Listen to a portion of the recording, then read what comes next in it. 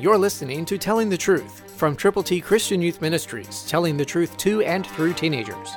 Here is Triple T founder George Dooms. Believe on the Lord Jesus Christ. Listen carefully to Colossians 3:12, New King James Version. Therefore, as the elect of God, holy and beloved, put on tender mercies, kindness, humility, meekness, long-suffering. It becomes your responsibility as a believer in Jesus Christ, if indeed you are, to have compassion on the people who may not be together with God, but whom you need to love in spite of anything or everything going on in your world. Listen again to these very special words. Put on tender mercies, put on kindness, put on humility, put on meekness, put on long-suffering. Sometimes we go as far as we can on the right road, but there's nothing we can do to help the other person move in the direction that he or she should go.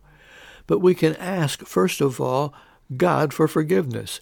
And anyone we have adversely affected, God wants us to understand that we are the elect of God. We're holy. We're beloved by Him, by the Lord Jesus Christ. And now it becomes our opportunity to put on tender mercies, kindness, humility, meekness, and long-suffering. Every day, under every circumstance, God will make you usable, and He will use you if you will do what He asks you and me to do. Will you? Get it together with God right now. Christ, through you, can change the world.